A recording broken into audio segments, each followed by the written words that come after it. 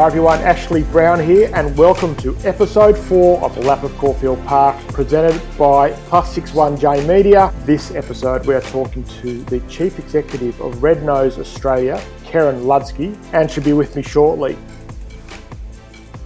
Firstly, thanks to everyone who downloaded and listened and reviewed and rated the first 3 podcasts with Andrew Bassett, Philip Kingston and Melissa Singer. The feedback has been great and looking forward to having more podcasts come your way in the near future. Now to Keren. She is someone I've known for a very long time. She was originally Kez's Kitchen, and then after a terrible family tragedy, I guess is probably the best way to put it, her life moved in a totally different direction.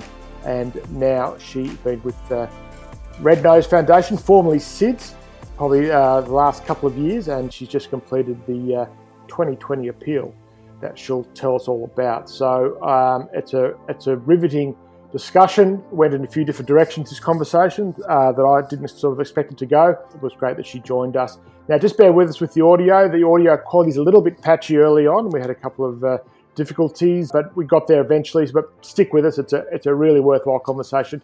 I think it's a bit of it opened my eyes about a few things, and hopefully it will yours as well. So sit back and join me as I take a lap of Caulfield Park with Keren Ludski.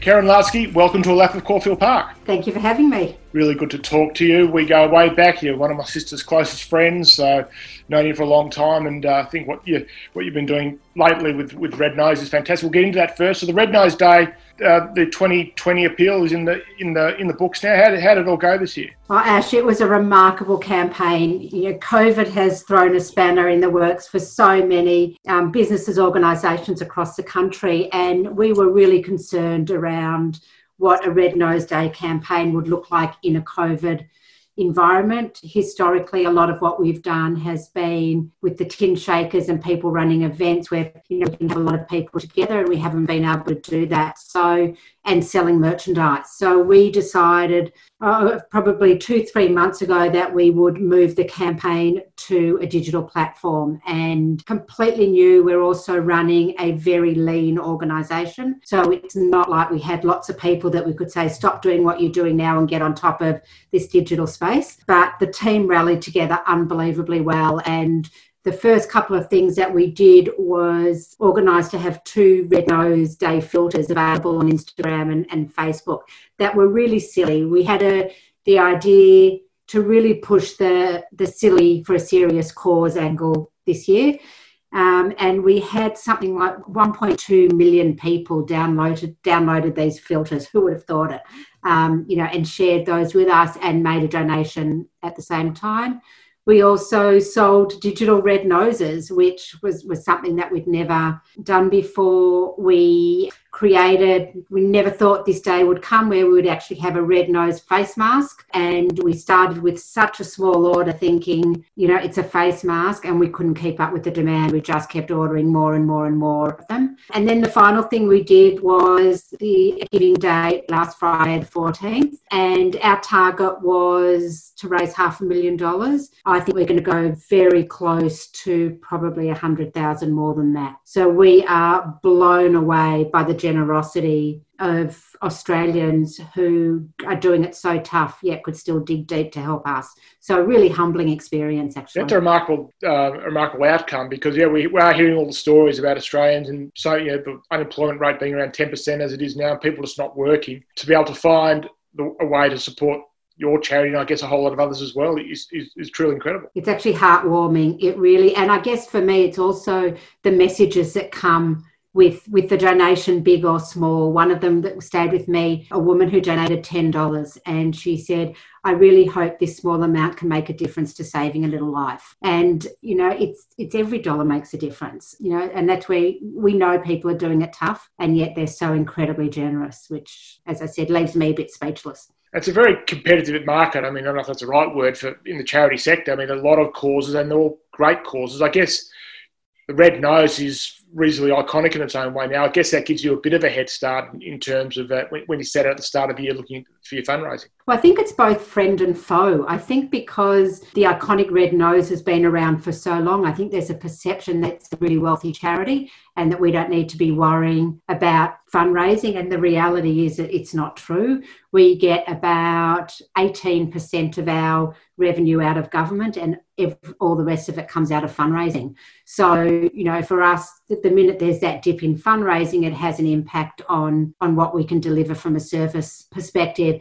I think, what I say all the time is that there are so many incredibly worthwhile charities. It's just a matter of which one speaks to you as a person. And, we are very fortunate that we have a very loyal following. And with charities, it's trying to keep the overheads low. And so as much as you raise can go to the actual cause. Is that something you've been able to do? We've had stories over the years of charities that found that really difficult to keep the overheads low. Is that something you've been able to achieve? Does COVID help because I know you're not paying rent or your expenses are lower?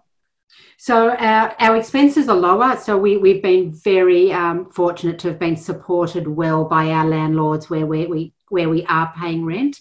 But I think even from the time that I took on the role as CEO, one of the things that I was really passionate about is how do we make sure that we are running as lean as we possibly can? If we were setting up this organisation from scratch, there's every chance it would be around my kitchen table and you wouldn't be paying the overheads of offices, et cetera, et cetera. We do, obviously, like every organisation, have overheads, but what COVID has done is we don't have to worry about the cleaning, we don't have to worry about the utilities, we don't have to worry about interstate and overseas travel, So in some ways, I'm always that there's a silver lining in everything. I guess that's the silver lining in this. So let's look at a bit of your backstory. So I think you studied psychology at uni. I did. I studied psych at uni, finished that, and really had no idea what I wanted to do with my life. So I started a biscuit making business that was really meant to be something to do part-time when I had kids, which is Kez's Kitchen.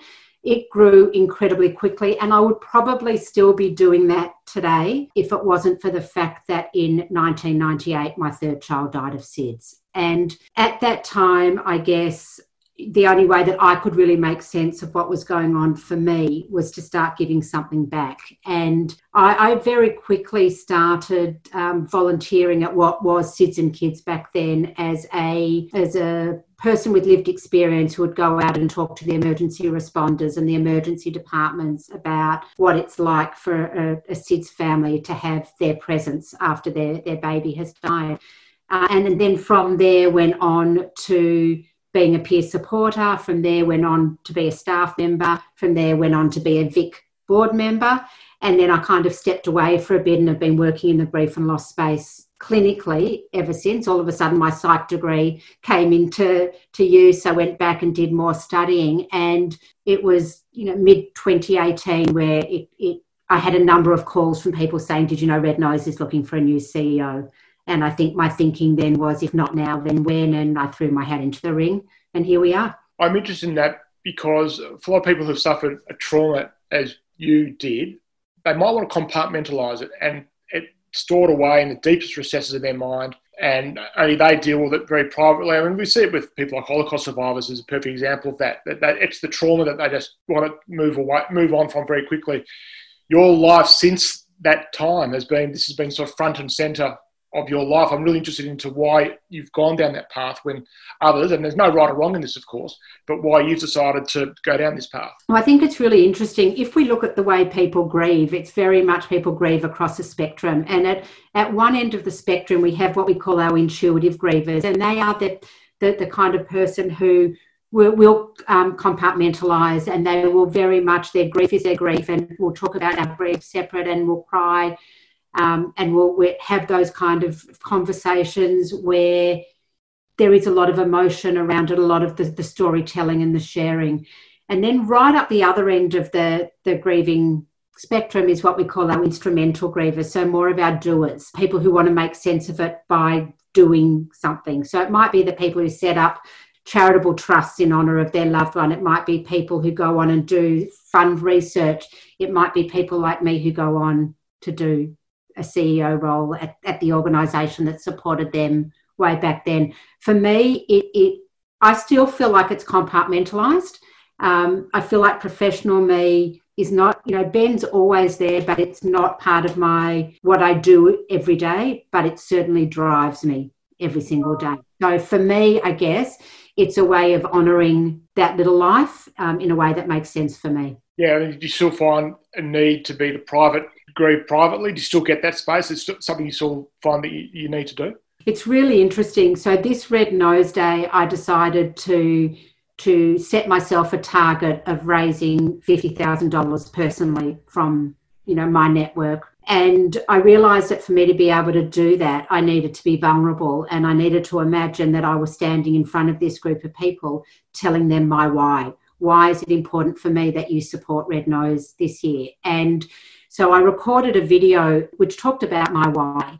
It was only a brief video, but, I've noticed that this campaign, I have shared significantly more of me than I think I have done historically. What that does leave me feeling a tad vulnerable, but I also look at what I achieved by doing that, and not just in terms of the dollars raised, but in terms of that sense of connection and that sense of community.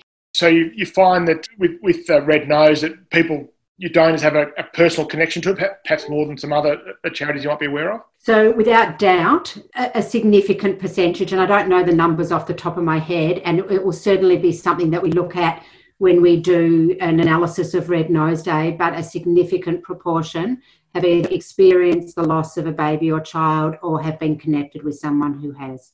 How important is it, as the CEO of the organisation, that you can walk in the shoes, you've experienced the trauma of the charity you're leading compared to some others? I've heard you talk about this before. Perhaps just tell us why you think it's important. It's interesting. I don't think it's vital, but if I look, at the organisation, and I look at, what we're looking for from a culture within the organisation. So that's both within the staff, the volunteers, the board, and then we go out to the broader population. I think when an organisation like Red Nose is led by someone with that lived experience, my motive is pure. My intention is pure. The only thing that I actually genuinely care about is that this organisation is able to continue to deliver the services that it delivers across bereavement support, across education and prevention, and across research, so that families don't have to go through what my family went through. And that's what drives me every day. There's no ego in this for me. It's so clear for me that we have to keep doing what we're doing to be there for other families. You're listening to A Lap of Caulfield Park with our host, Ashley Brown. You talk about prevention and research. What do we know about SIDS? What has the research and the study over the years told us about it? Because it seems on the outside very random, but perhaps it's not. But what do we know about it? So what's really interesting, we know that it is a diagnosis of exclusion. So we know that these are healthy babies who go to sleep and don't wake up. We know that in the last 30 years, as a result of the safe sleep messaging that's come out of Red Nose, that we've seen those rates go down by 85%, which is 10,857 little bubs that wouldn't be here today without our research. We also know that if we take our foot off the pedal for even a moment, those rates will increase again. So a recent research paper that came out of the University of the Sunshine Coast, who interviewed 3,300 new parents, a third of them shared that at some point they'd slept their babies on their stomachs. And we know that that's a significant risk factor.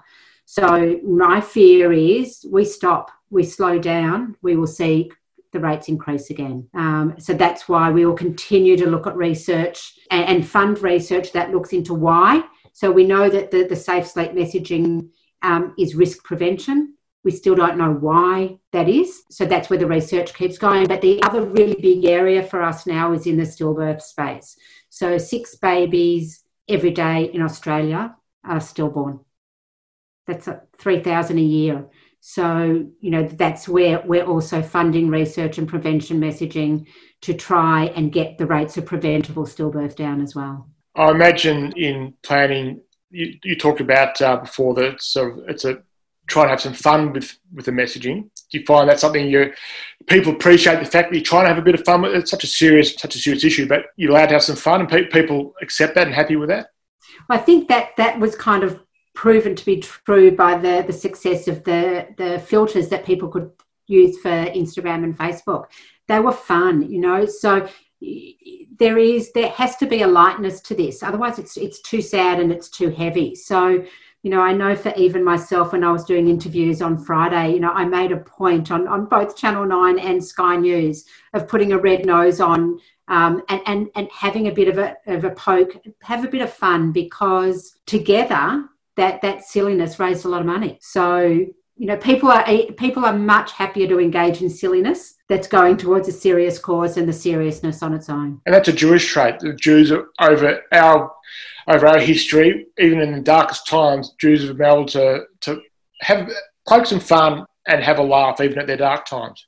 It's the old-fashioned black humour. So even in my family, I get often, I'll throw a really inappropriate one-liner and they'll go, I'm not sure you can say that about death and dying. And I'm like, yeah, you can say it about death and dying, because otherwise it's just too sad and it's just too much. And, that little bit of silliness it's not disrespectful in any way, shape or form. It just makes it manageable for us to deal with it.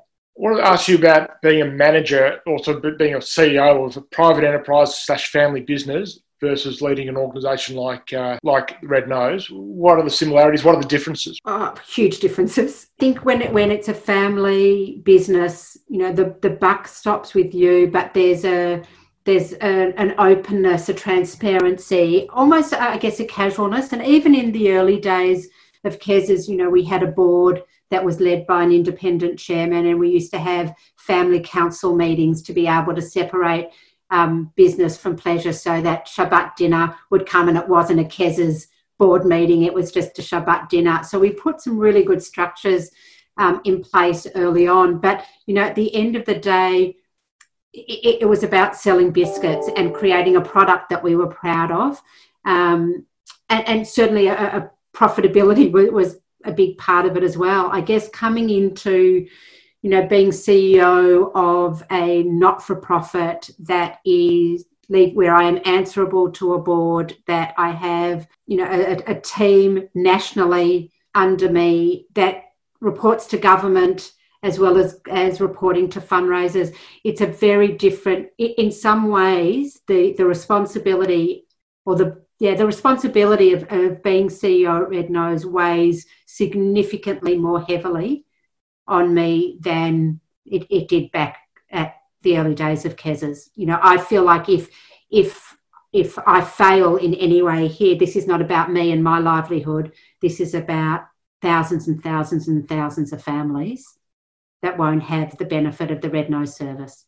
Yeah, and I guess process and governance as well are different in an organisation like Red Nose compared to a family business, even one as, corporately well run as Kes's was and is.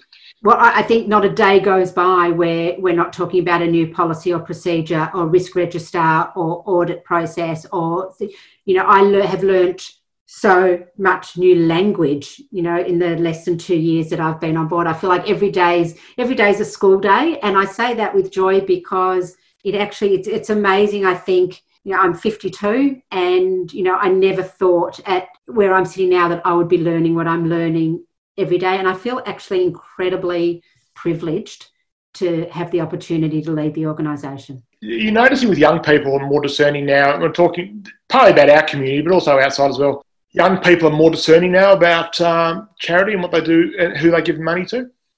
I think, that young people today just have a such stronger social conscience than we did back at their age. And, I think they're very selective on who they support. And I think what I see certainly in the young ones around me is it's not so much about the money, it's the time that they give to community, both Jewish and externally. And I think there is a part of it that is, certainly what would be beneficial for me to be able to pad my CV for the long term. But I think even greater than that is that I think, particularly like I'm talking about Jewish community now, I think our kids know how privileged they are. And there's almost an innate desire in a lot of them to just give back. So I think that there's the community aspect of it, and then there is the career aspect of it. Sometimes they mix in together and sometimes they're quite separate. Yeah, and that's what the second part of that is, and as a choice of career, and young people coming out of university, they've got their degree, so competitive. The jobs in the private sector, it's so hard to get these days. But increasingly, young graduates are finding worth in going to work in the public sector, the NGOs, charity sector, that sort of thing.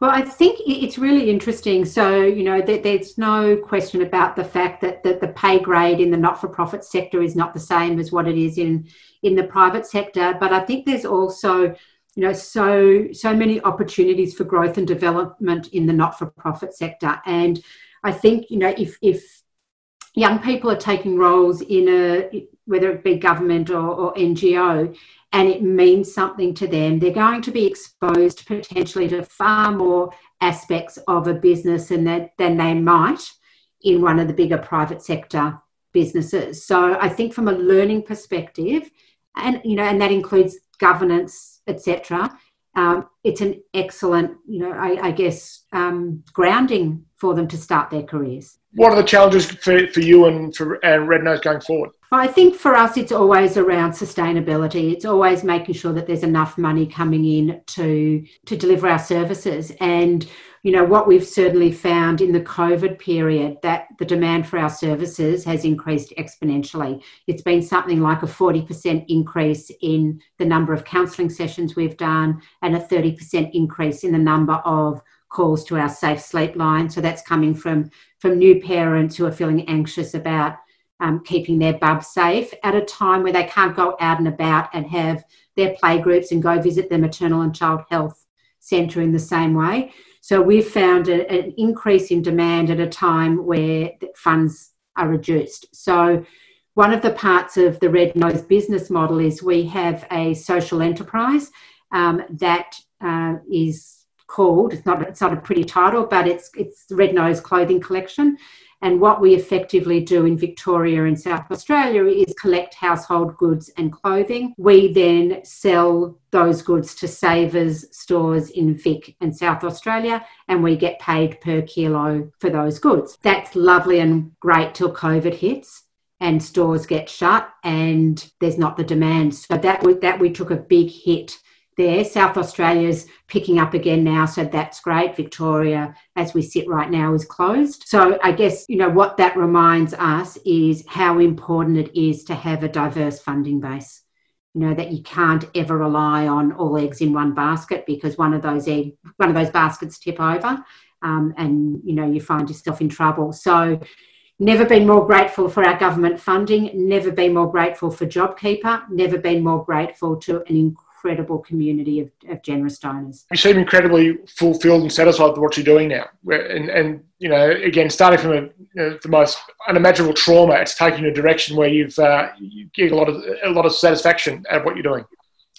I say to people around me all the time, you just never know where you're going to land. Never in a million years did I think this is where I was going to end up. I never saw myself as CEO of anything, which is funny given that the Kez's story, but for me that was still a family business, and it grew like our children grow. It started really small, and I could grow with it. I just look and I think every day is a new day. Be curious, be open, and it's just remarkable where we find ourselves. So I do feel fulfilled. I do feel unbelievably privileged, and I have absolutely no doubt that there is no way that I would be in this position without that little boy sitting on my left shoulder, reminding me, every other day why the work is so important. All right, Keren. And just finally, the appeal is over, but people can still, as Red Nose's day is done, people can still give. Where can they, if people want to donate, what can they do? Where can if they want to make a donation, they can go onto the Red Nose website, so rednose.org.au, and make a donation, and it's never too late. All right, terrific. Well, thank you for joining us on this lap of Caulfield Park. Good luck with everything that you guys do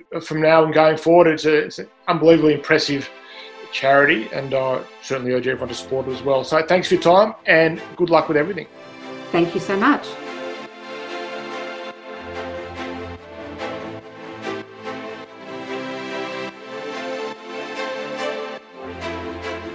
That was Keren Ludski, the Chief Executive of Red Nose, and a really eye-opening conversation for me, and I hope it was for you as well. So you've been listening to A Lap of Caulfield Park, presented by Plus61J Media.